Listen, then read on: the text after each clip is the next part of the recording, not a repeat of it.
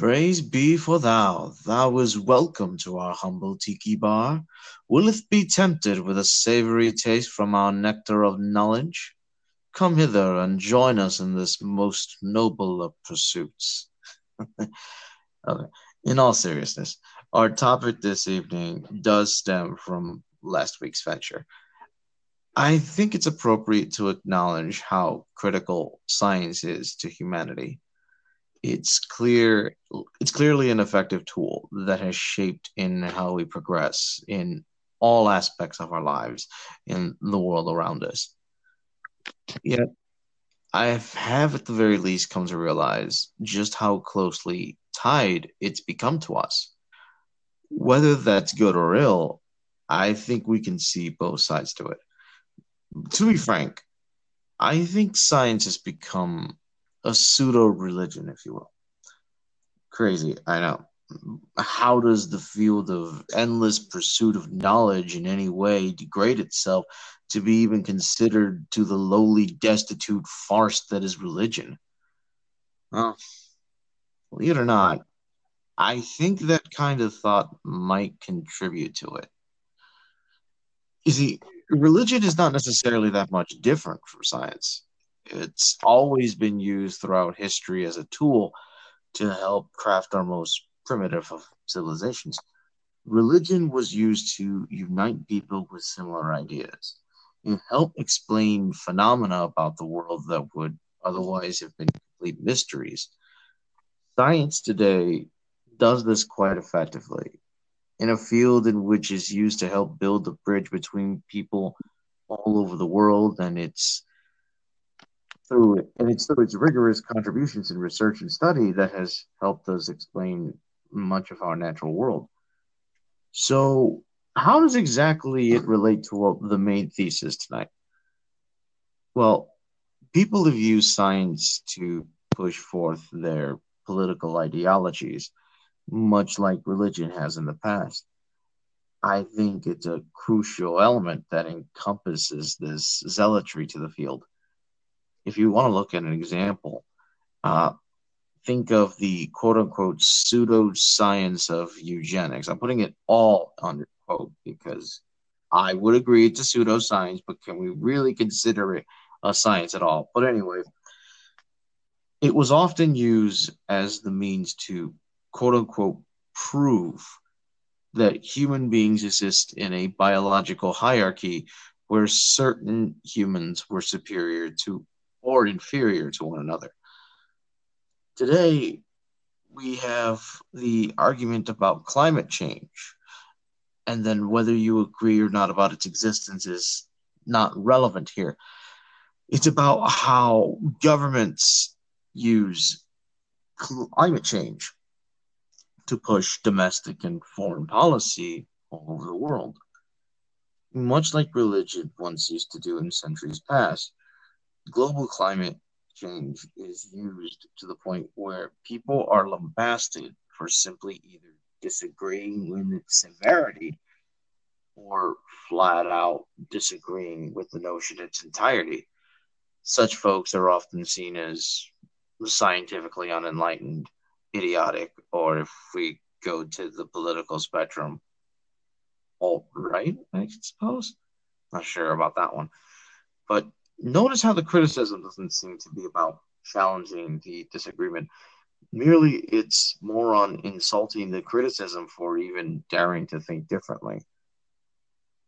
The term uneducated becomes synonymous with blasphemy, heresy. The thought of even potentially disagreeing with science is completely ridiculous until you realize that science is an ever evolving field. Science is constantly revising its information.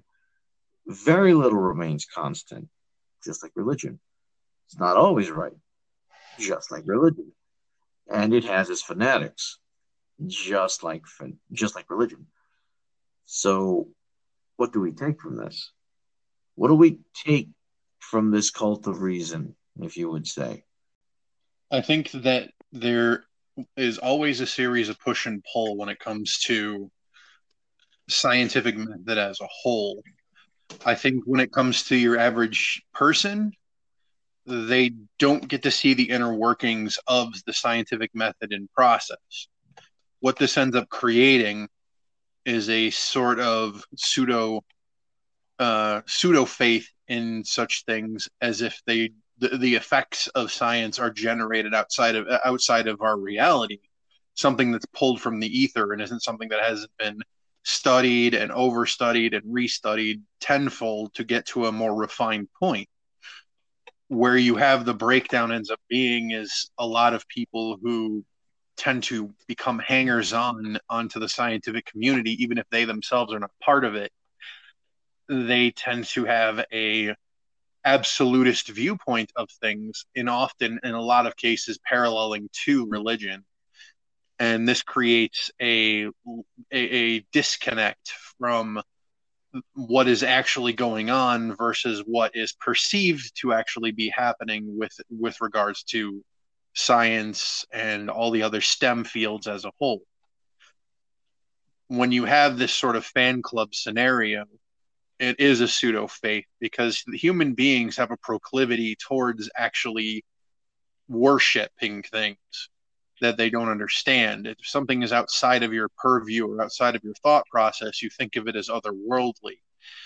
To an extent, in that viewpoint, looking at science and all of the different things that have been accomplished and, destroyed, as it were, through science, does create a scenario where an individual would look at it and kind of feel intimidated to the point of reverence or irreverence, as it were. I think you need to distinguish, or at least rational minds need to distinguish between what is actually created and destroyed by science versus what they perceive is actually happening. It is a back and forth that never really pans out, especially in regards to those particular groupies, as it were. And that's where you end up getting people who view science as a pseudo religion. And honestly, it stems from the atheist movement that had happened in the early 2000s and creeped in through the middle 2010s. A lot of people who were in the quote unquote skeptic community tended to have a viewpoint of science that was nearing on religious fervor, and it's something that hasn't ever really diminished. It's just the ostracization of those people is gotten to the point where most people who have that viewpoint tend to not talk about it much. The ones that still do generally aren't understanding the full scope of the scientific method, and therefore just don't put too much stock beyond things that they believe zealously are what actually occur, when in all honesty it's much more mundane and very much more tedious than they believe it is. Such as the weird zeal that people have when it comes to believing in something, whereas rationalization would tell you that things have steps and processes. Okay. So would you say that the individual is, for more, let's say, more resistant to that of the organization of uh, religious tendencies I think compared no. to that of the group thought as a whole?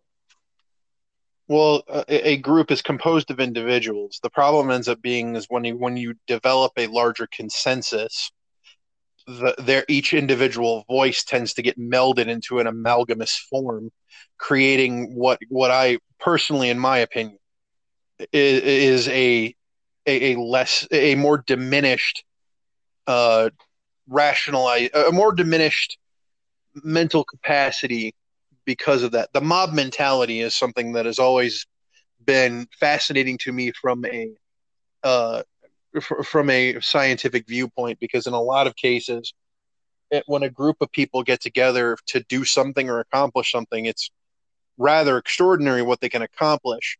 The problem ends up being is that when you get a group of people together who believe something, that belief is powerful, but often foolhardy because the whole of the group is thinking versus the individual parts digesting the information and transmitting it into something much more palatable.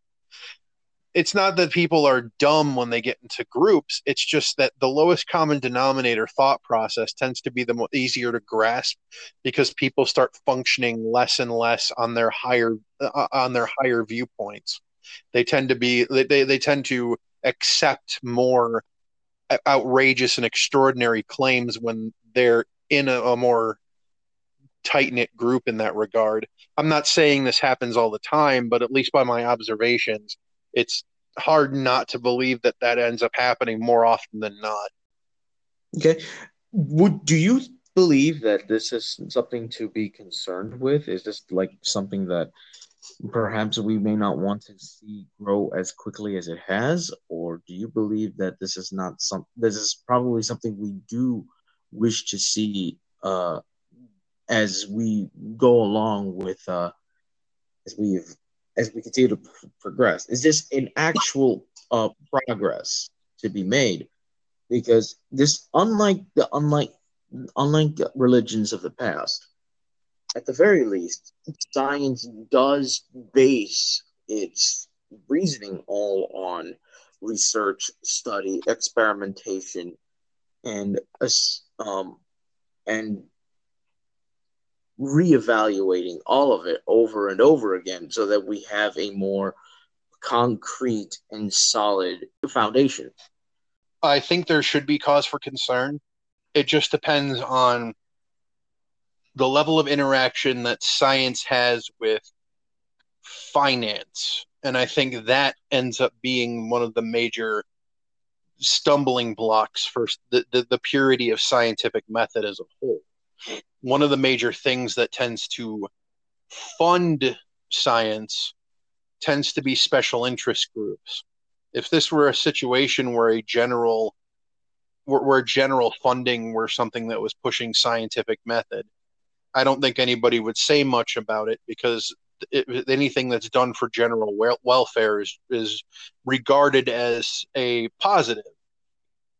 When you have special interests who are funding specific types of experimentation and study is when you start to have issues with how pure a conclusion those particular studies end up getting to.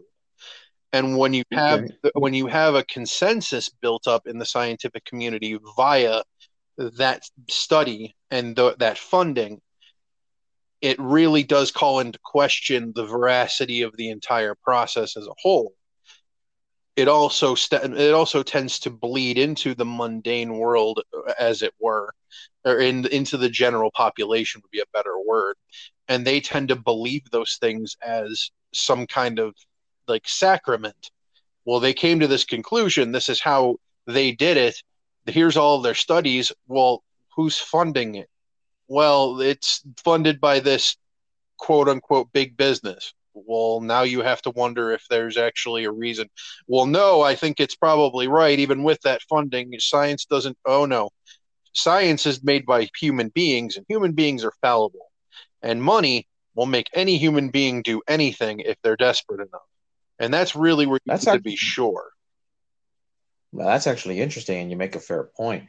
Because if I don't normally like to bring current affairs when it comes to it, but as anybody who is hearing this right now, upon as close to this date as possible, it is 2021, and we are still technically dealing with this pandemic. Now, currently, there's at least 2 vaccines available. One of them made by the company Johnson and Johnson, or SC Johnson.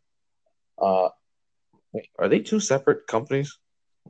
I think one feeds the other. There are 3 vaccines. There's Moderna, there's Johnson and Johnson, and then there's Pfizer. Okay, so these were all made by well, I know at least one of them was actually made by a corporate conglomerate. So, not trying to doubt this, but it's more on the grounds that would you consider something like wait, you said Johnson and Johnson, right? Yeah. Yeah. Would you consider it? would you consider it to be a special interest group? Because personally, to me, I also would consider the government a personal interest group, simply on the fact that, at least thus far, and this is probably me putting my tinfoil hat on, it's more on how they've influenced, or I should say, dictated the domestic policy, and with that domestic policy, just used nearly had every state governor use near dictatorial powers on the people.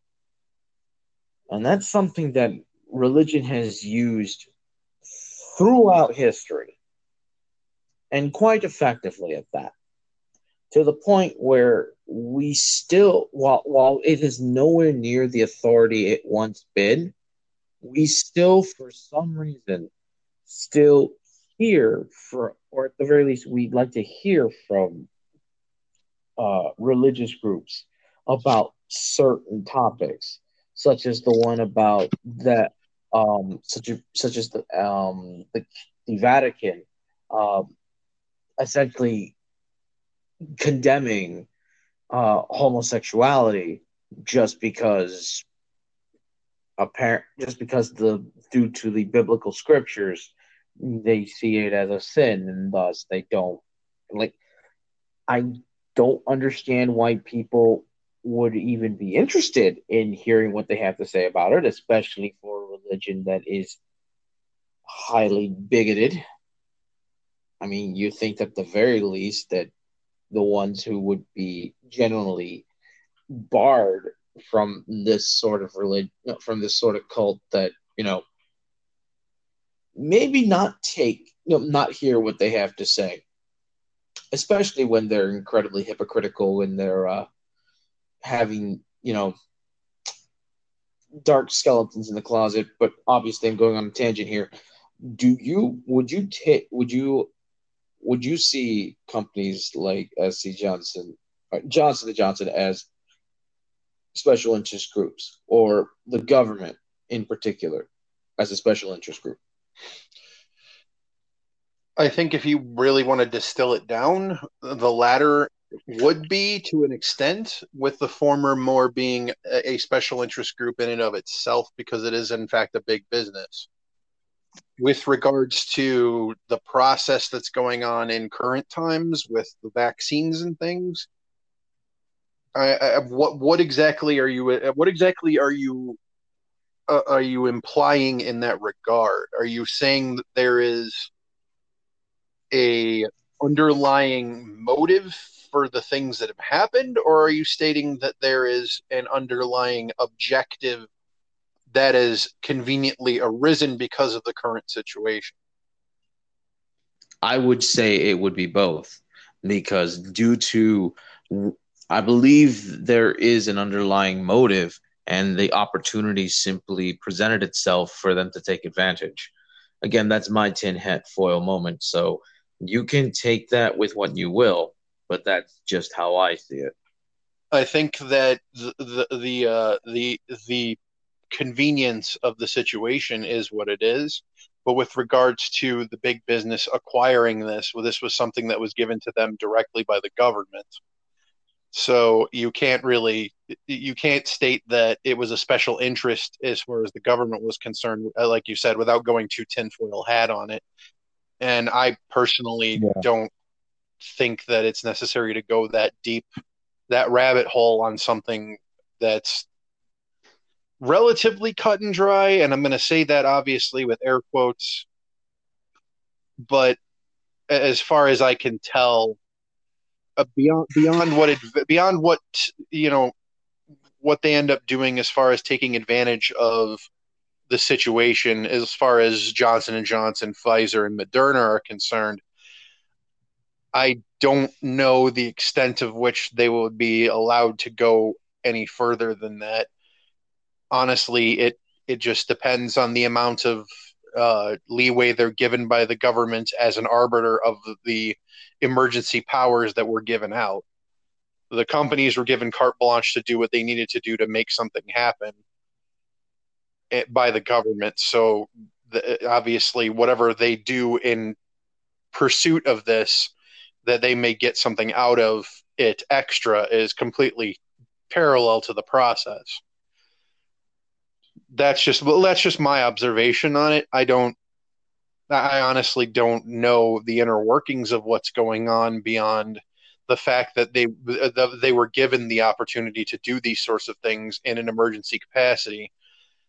So I don't know if I wouldn't know what an ulterior motive would be beyond making money, because obviously they're making money from the government on this, many governments, because it's Well, across the globe that these different vaccines are popping up. okay, side note.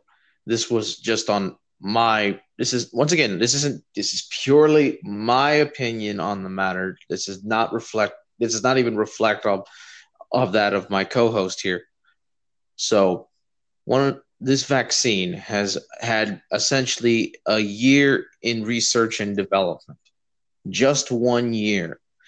That can be seen as relatively quick, but I've never really heard of such experimental drugs be pumped out that quickly, not without some serious side effects.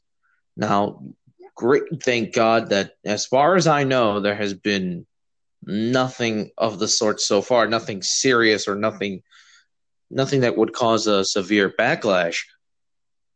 But consider me a bit, at least on the leery end, when it came out in such a short time. And applaud to these companies who were able to do so in such a short time. But I still can't help but feel a bit leery about it. And you're right to feel that way in and of itself because of the expedition of the process. Any normal human being would look at history and go, I don't think we're supposed to be able to make vaccines that quickly, or at least I've never noticed that happening. Well, necessity is born of several different factors. In this case, it's an emergency situation, and the companies at hand were given a great deal of funding and arm span to be able to do what they needed to do to get things to happen. Side effects are what they are. As far as I know, different areas have different companies working on the vaccines, and there tends to be differing experiences with side effects. And obviously, there are different control groups in place to ensure that the side effects are minimal. But with every person's biology being different, anything can happen with regards to it, and you just have to play the ratios, as far as I know. So, like I said, I absolutely think one should be completely concerned about side effects and the overall process that has occurred to make these things get the ball rolling on this. So, don't feel tinfoily about that particular aspect. Always be skeptical of things that are happening, especially on an abridged timeline like this. And I think that is a part and parcel of a skeptical mind. You should think that way. It prevents you from being smitten by a specific ideology or a specific way of thinking. So keep going, keep on keeping on, sir. I agree, at least to that extent, because the one thing that we should not do is we should always be willing to challenge the authority of knowledge, whether it be religion, whether it be science, whether it be our government. There is nothing wrong with the idea of challenging the role of authority, the authority of knowledge, so as long as we've done so out of a good an honest to God, in good faith, so that we have the most effective. No, so we are updated with the correct knowledge, instead of being led astray or being deceived into falsities in the end. And the last thing I want is to be essentially screwed over. And that definitely is a concern one should have. So getting back to what we were talking about with regards to skepticism and the way it functions, at least in a religious capacity, I think there I think there is a distinct disadvantage with being blindly following a trend of any kind. And I think that in a way is how most people would look at science worship, as I would call it. It's very much a trendy thing to do. And one of the major headaches that I think ends up stemming from that kind of thing is that if a large enough group of scientific minds makes a consensus on something or has made a consensus on something for an extended period of time, there tends to be a monolithic endeavor trying to overturn that viewpoint in any meaningful capacity or inject some kind of counter to it, because there is a structured belief that every counter to it has already been tested, tried, and put through its paces, not understanding that if a scientific process is always in motion and always can be tested no matter how verified it is, that there should be an openness to be able to counter it with a new bit of evidence that may be found. Now, obviously, the new evidence can be disputed in and of itself, but what tends to Absolutely. occur in those situations is because of the clickiness of the different groups that are in control of the higher, I say higher with no better explanation, the higher thought process. They tend to have a very elitist viewpoint against anything that may counter their thought process. Another similarity made. It's similar as to discuss those. Well, if we go back to the Catholicism example, we have the bishops and the archbishops and the cardinals, those who claim themselves to be, you know, more knowledgeable that in the ancient text than that of the typical Catholic follower. So I think there's a strong parallel to that, to those who obsess over the field of science, or at the least the aspects that they tend to agree with for the most part. Because if we go with the example of going back to climate change, despite the fact that there is an quote unquote overwhelming uh, consensus of climate change being real, I'm not denying it. I'm not denying its existence, but I do question its severity because we've been told throughout the years just how the world is going to essentially either be cooked, or essentially humanity was going to be wiped out due to the effects of climate change. And this has been something that's been in has been studied since the frickin' 70s. And every single time they have made uh, an an Armageddon prediction due to climate change, it's never been right. It's never been right. We've seen the damage caused by climate change, absolutely, but it has never gone to the point where humanity was doomed. And it has been used by no, it has been that lingering doomsday that fanatics tend to try to entrust upon everyone else, and try to push for to enact policy upon it. Now, I would like to, at the very least, believe that in pushing some policy has helped improve the conditions of climate, the conditions of the planet, to the point where climate change, at the very least, hasn't been as severe as we feared it to be.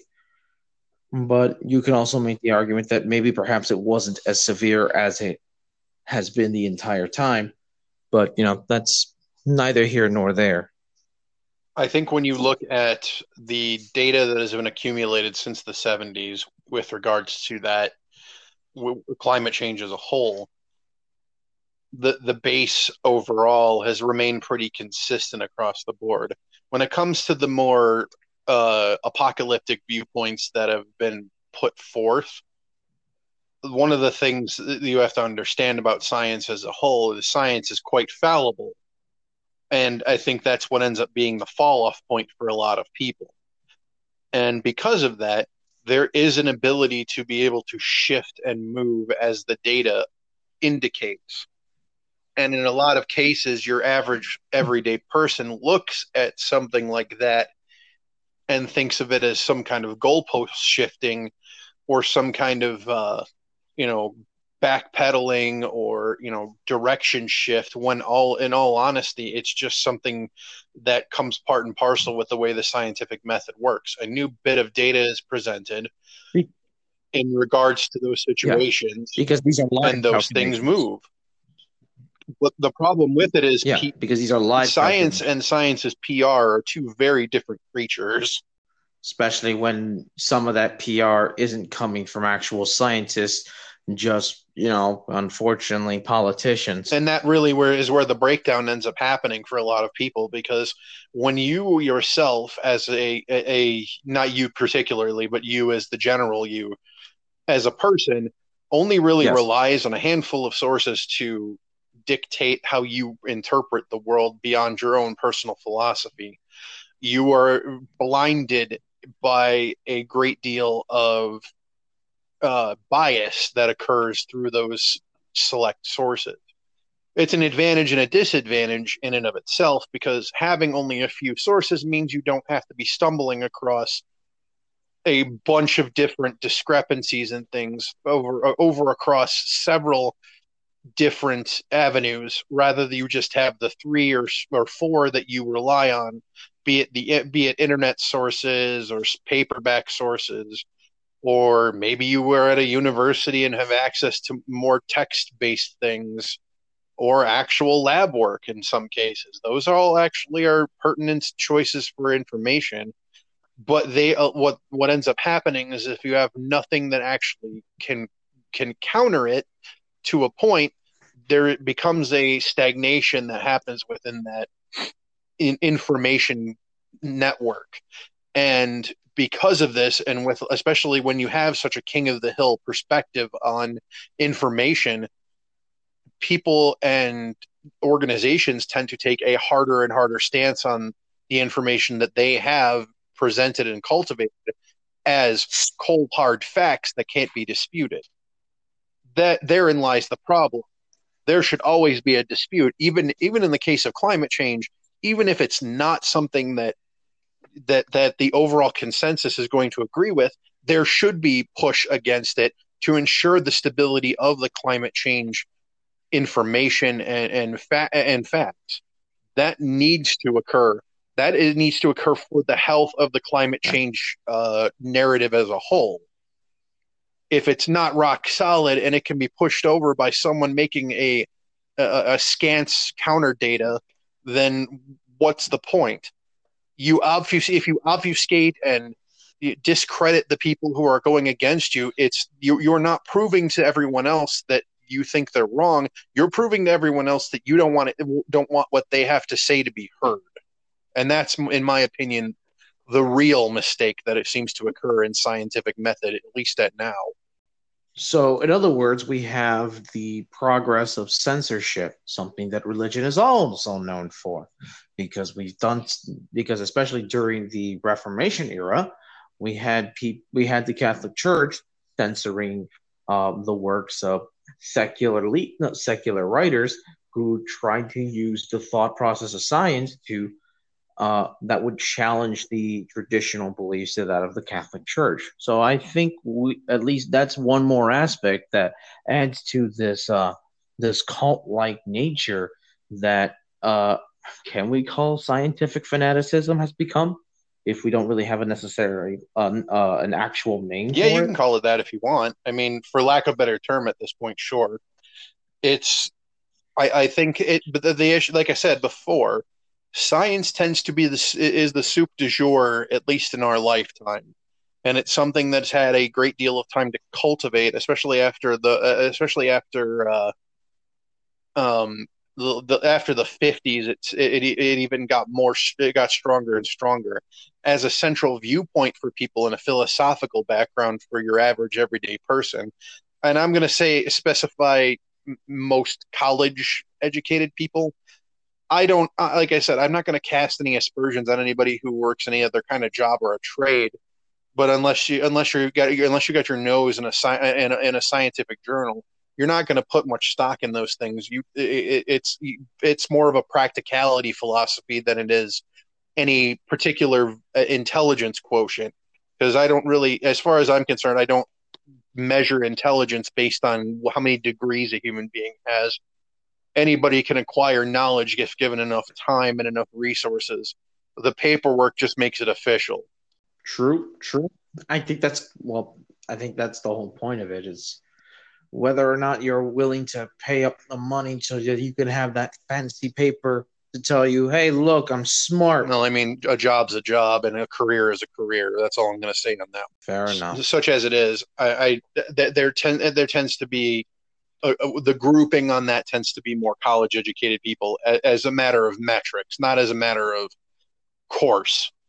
And I think what you end up having is you have a bunch of people who view that kind of stuff, and it gets especially as science bleeds into pop culture. And let's be honest, science fiction is a thing, and very much has a strong note in pop culture. And those kind of things tend to color the functionality of science in a way that's can be untenable for the way science actually functions. One, and two, unreasonable in the extent with which science can actually go, at least in the current iteration. Not saying that it isn't feasible for those things to occur in the future, warp speed travel, light speed travel, functional self-aware AI, the like. Those things are all feasible. It's just that the perspective ends up creating this long view that tends to not factor in a bunch of different things that most people should factor in. One of that is being financing. The other, which just being that, without the work necessary, those things cannot come to pass. So I think that what ends up happening is that the religious aspect of science tends to be very much steeped in the fictional aspects that that literature provides the general public, be it Star Wars, Star Trek, or any other scientific, pseudoscientific fiction narrative that has popped up over the past 50 to 100 years. So with that being said, I know we've basically answered the questions. At the very least, we need to at least take some sort of caution when we are dealing with the growth of science and how it affects us as a whole. But is clearly we can see the benefits coming from the ever progression of scientific thought throughout society. Is that something that we can look forward to as a species as we progress through time? Yes and no. I think when you end up looking at the level of the plateauing that has occurred with regards to scientific progression of late, I think we're at an apex point where something's going to have to break for us to be able to advance beyond. Whether that is something involving, computers and AI, or something involving, space and space travel, there has to be a catalytic point for us to jump forward in that. But it's anybody's guess when that can occur. I don't want to say no, but I'm definitely going to say a strong maybe. And it really, the factors at hand also that are in play are things that a lot of people don't think about. And I'd actually watched a video on it a while ago talking about why we aren't as advanced as we could be with regards to technology and things. And honestly, it has to do with the last big, the last big control group that has had its reigns in human society, and that would be religion. Religion still hasn't let go of its grasp on society as a whole. Its effects when it comes to the advancement of technology are very much a tradition versus uh, modernization back and forth that has been going on for decades. I would say beyond that, obviously, and something you talked about earlier. But it hasn't, even with anything that has occurred politically and controversial wise with religion, it still has a tenuous enough grip on the way we as a society are moving forward to warrant the what is the word I'm looking for? The stunting of scientific growth. Okay. So do you believe, so if that's the case, if religion has a temperament, so to say, on scientific growth, is religion generally a hindering factor, or does it have a positive use still in this world? Because I mean, we did make discussions about this last week. In my personal opinion, we do have some use of religion that perhaps, while not necessarily uh, objective, being an objectively positive contribution, it has at the very least a more individually personal contribution that many other aspects in life, including the scientific study, has no real impact on. Well, if you look at American society as a whole, within our Constitution, there is a division of church and state, and by extent, the scientific community being more on the state aspect of things, it tends to run parallel with religion. That doesn't stop those things from clashing from time to time. And as far as looking at religion from a functionary standpoint within the within the structure of society, I would say yes and no.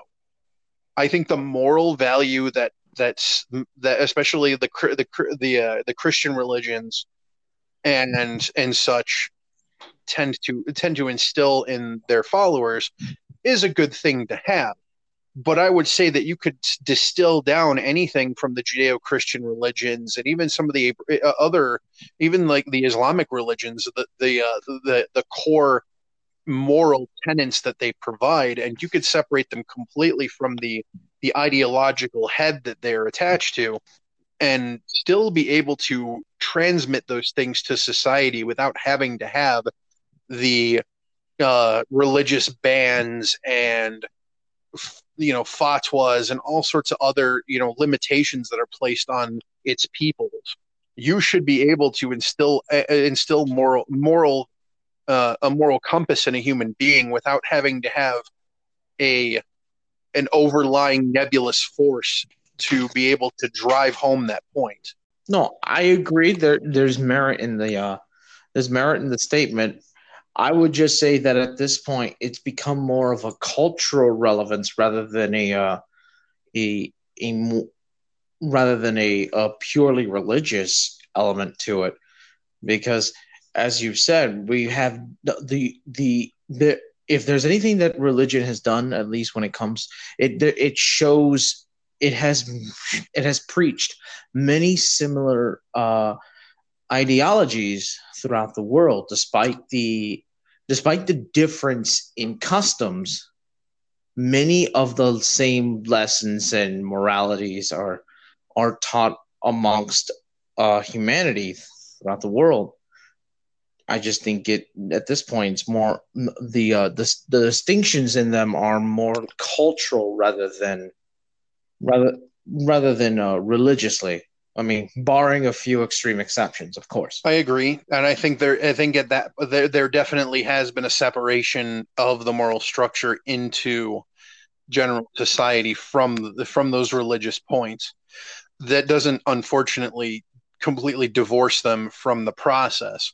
And one of the major things that I one of the major things that I No. took from the video that I watched was that there is especially in American society and other Western cultures, there's very much have you ever heard the story of the Tower of Babel?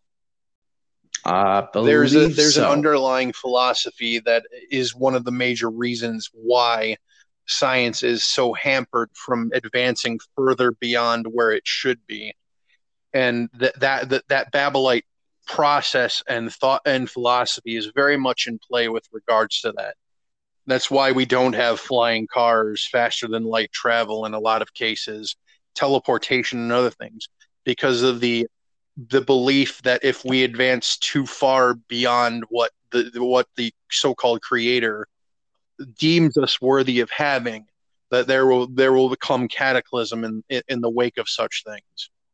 Yeah, I mean, of course, but that's fine. I guess I would have to take like a 250K loan from the bank for such a pair. Oh, can't wait to indebt myself for the rest of my life for a pair of self-lacing shoes that'll probably be ruined I in mean, less they than make 2 years. slip-ons, but you do you.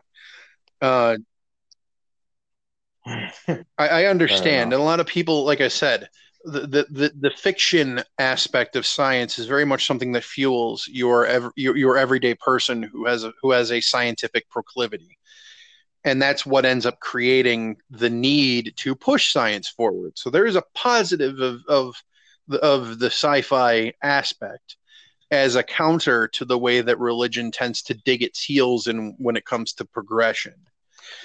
What I think, and I think, like I said, the religion's grip on that kind of thing is very much slipping as the decades move forward. No matter how conservative a society is going to be, they're going to want to see some sort of technological progression. The measure of such things really depends on the power structure that's in place when those advancements are being made. Preferably not within the constraints of war, but no one can stop the war machine or such, whatever you want to say. Look, I don't even need all that. I would just be fine with self-lacing Well, I shoes. mean, they already exist, but they're extraordinarily expensive. If you're referring to something more commercial, I can't really help you. Well, if there's anything that you and I agree upon is the innate violent nature of human beings. And if the one thing that I've learned throughout history is that while religion itself has always been used as a tool to incite a war or to incite conflict, it has never been it was never absolutely necessary. Because if we look at modern history, some of our greatest conflicts of all time are secular, not religious. Both world wars have nothing to do with religion and have nothing to do with even instilling religion upon anyone else. It was a completely political conflict, and it only goes to show that human beings don't necessarily need something like religion to to invoke a violent conflict. Give them just about any reason, and they'll make the It's attempt. very much a true statement. And I think that's also the reason why many people who do have the religious fervor for science, they view science as a way to skirt or circumvent that violent nature, that violent secularism that exists outside of the scientific paradigm. But what they don't really understand, or what they're not really willing to accept, is that science is still part of that paradigm, at least in part. And that I think, and that I No, think is a set absolutely. of blinders that many people need to take off.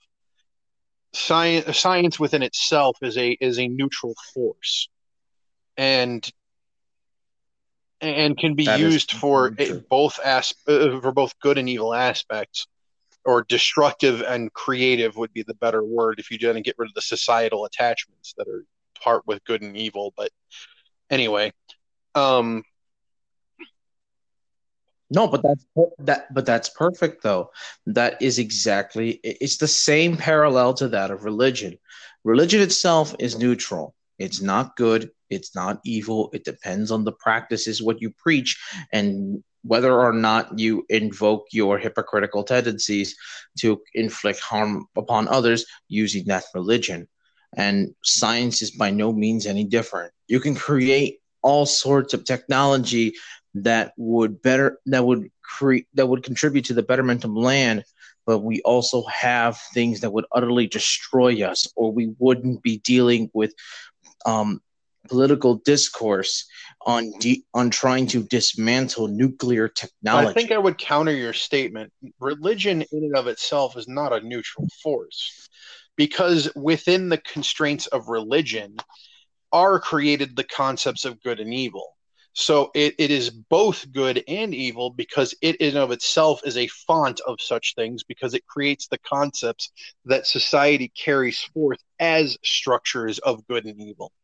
Now, I'm saying this in a purely Okay. in a metaphorical state, but I'm countering your statement that it is a neutral force because with religion is created by man, No, that's a man in and fair of argument. itself created good and evil, and those strictures are in and of themselves creative and destructive forces. That would be the way I would view it, Okay. obviously.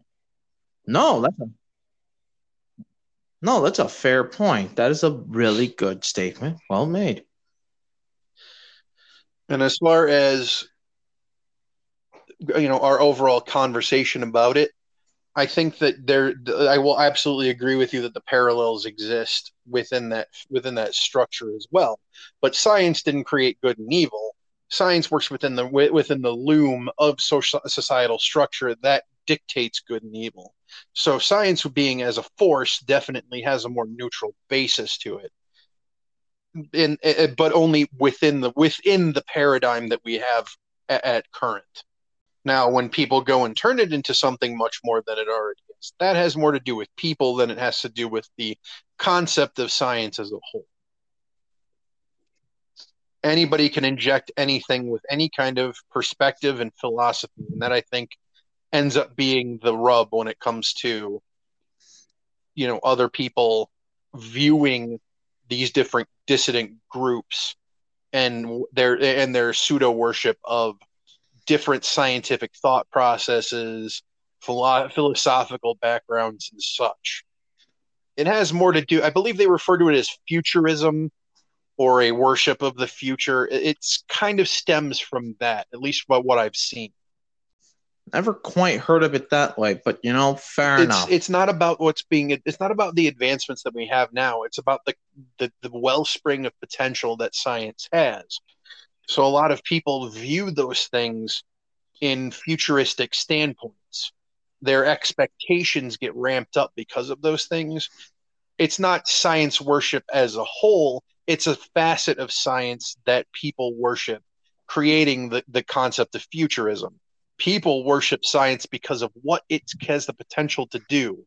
You know, that Jetsons mindset, if it No. were, Ah, to dig okay. up an old Hanna Barbera reference. Nah, fair enough. I'm sure our audience understands. And if not, you're probably too young to be Well, I watching mean, this. if you're watching this and you're of an age that you're making those kind of connections already, good for you. The world's in front of you, and I hope that you absorb it the way a sponge absorbs water. Yes, I agree. Just don't get too cocky. Be more, no, be I humble in think your people who are approach. introspective tend to be more humble because they are willing to understand that they are fallible, and that's one of the major tenets that um, I think that religion got correct is that there is always an understanding that you as a human being are never going to be correct, but it stems from a belief that there is a divine being that is infallible. And I find that I think that by my viewpoint as an agnostic, that's distasteful to me because while I do agree that humans are extremely fallible creatures, believing that there is a something that is beyond right and wrong is in of itself kind of a cloud thought. But that's just me. I don't like to foist my beliefs on any other people. It's just a perspective, and that's one of the things that I appreciate about our world is that Yeah. it is a giant collage of different shards of glass that have different colors and shapes, and it all fits together into a lovely picture. The madness that is humanity, we somehow we somehow fit on this planet. Maybe not perfectly, but well enough. Yep. And I think on that note, unless you have some other things you wanted to talk about, I think we've rounded up everything nicely. No, I think I think we've gotten just about everything down. Thank you so much, everyone, for hearing what we have to say. Thank you for tuning in, and feel free to come by next week. I'm sure we'll have quite a delicious drink for you to enjoy. All right. So you can find our podcast on the Anchor app itself if you have it. The Anchor app also publishes to Apple Podcasts, Spotify, Google Podcast, Overcast, Breaker, Castbox, and a few choice others. If any of those platforms are defunct, obviously ignore them, but the major ones are Spotify, Apple Podcasts, Google Podcasts, etc. You can contact us individually if you wish. I am at Punk Toast. I'm sorry. I am Punk Toast on Twitter. There's no at there. You can also contact me via Instagram, also at Punk Toast. Go ahead, Harma. What's your shtick? You can find me as the Ragnarok Knight on Twitter as well. It has been a pleasure discussing with you tonight. Thank you for joining us. Thank you all, and this has been Captain Mediocre's Haunted Tiki Bar. Please join us next time at the bar, where we will serenade you with more rants and insanity as we often do. Keep your wits about you and have your booze ready. Cast off, friends.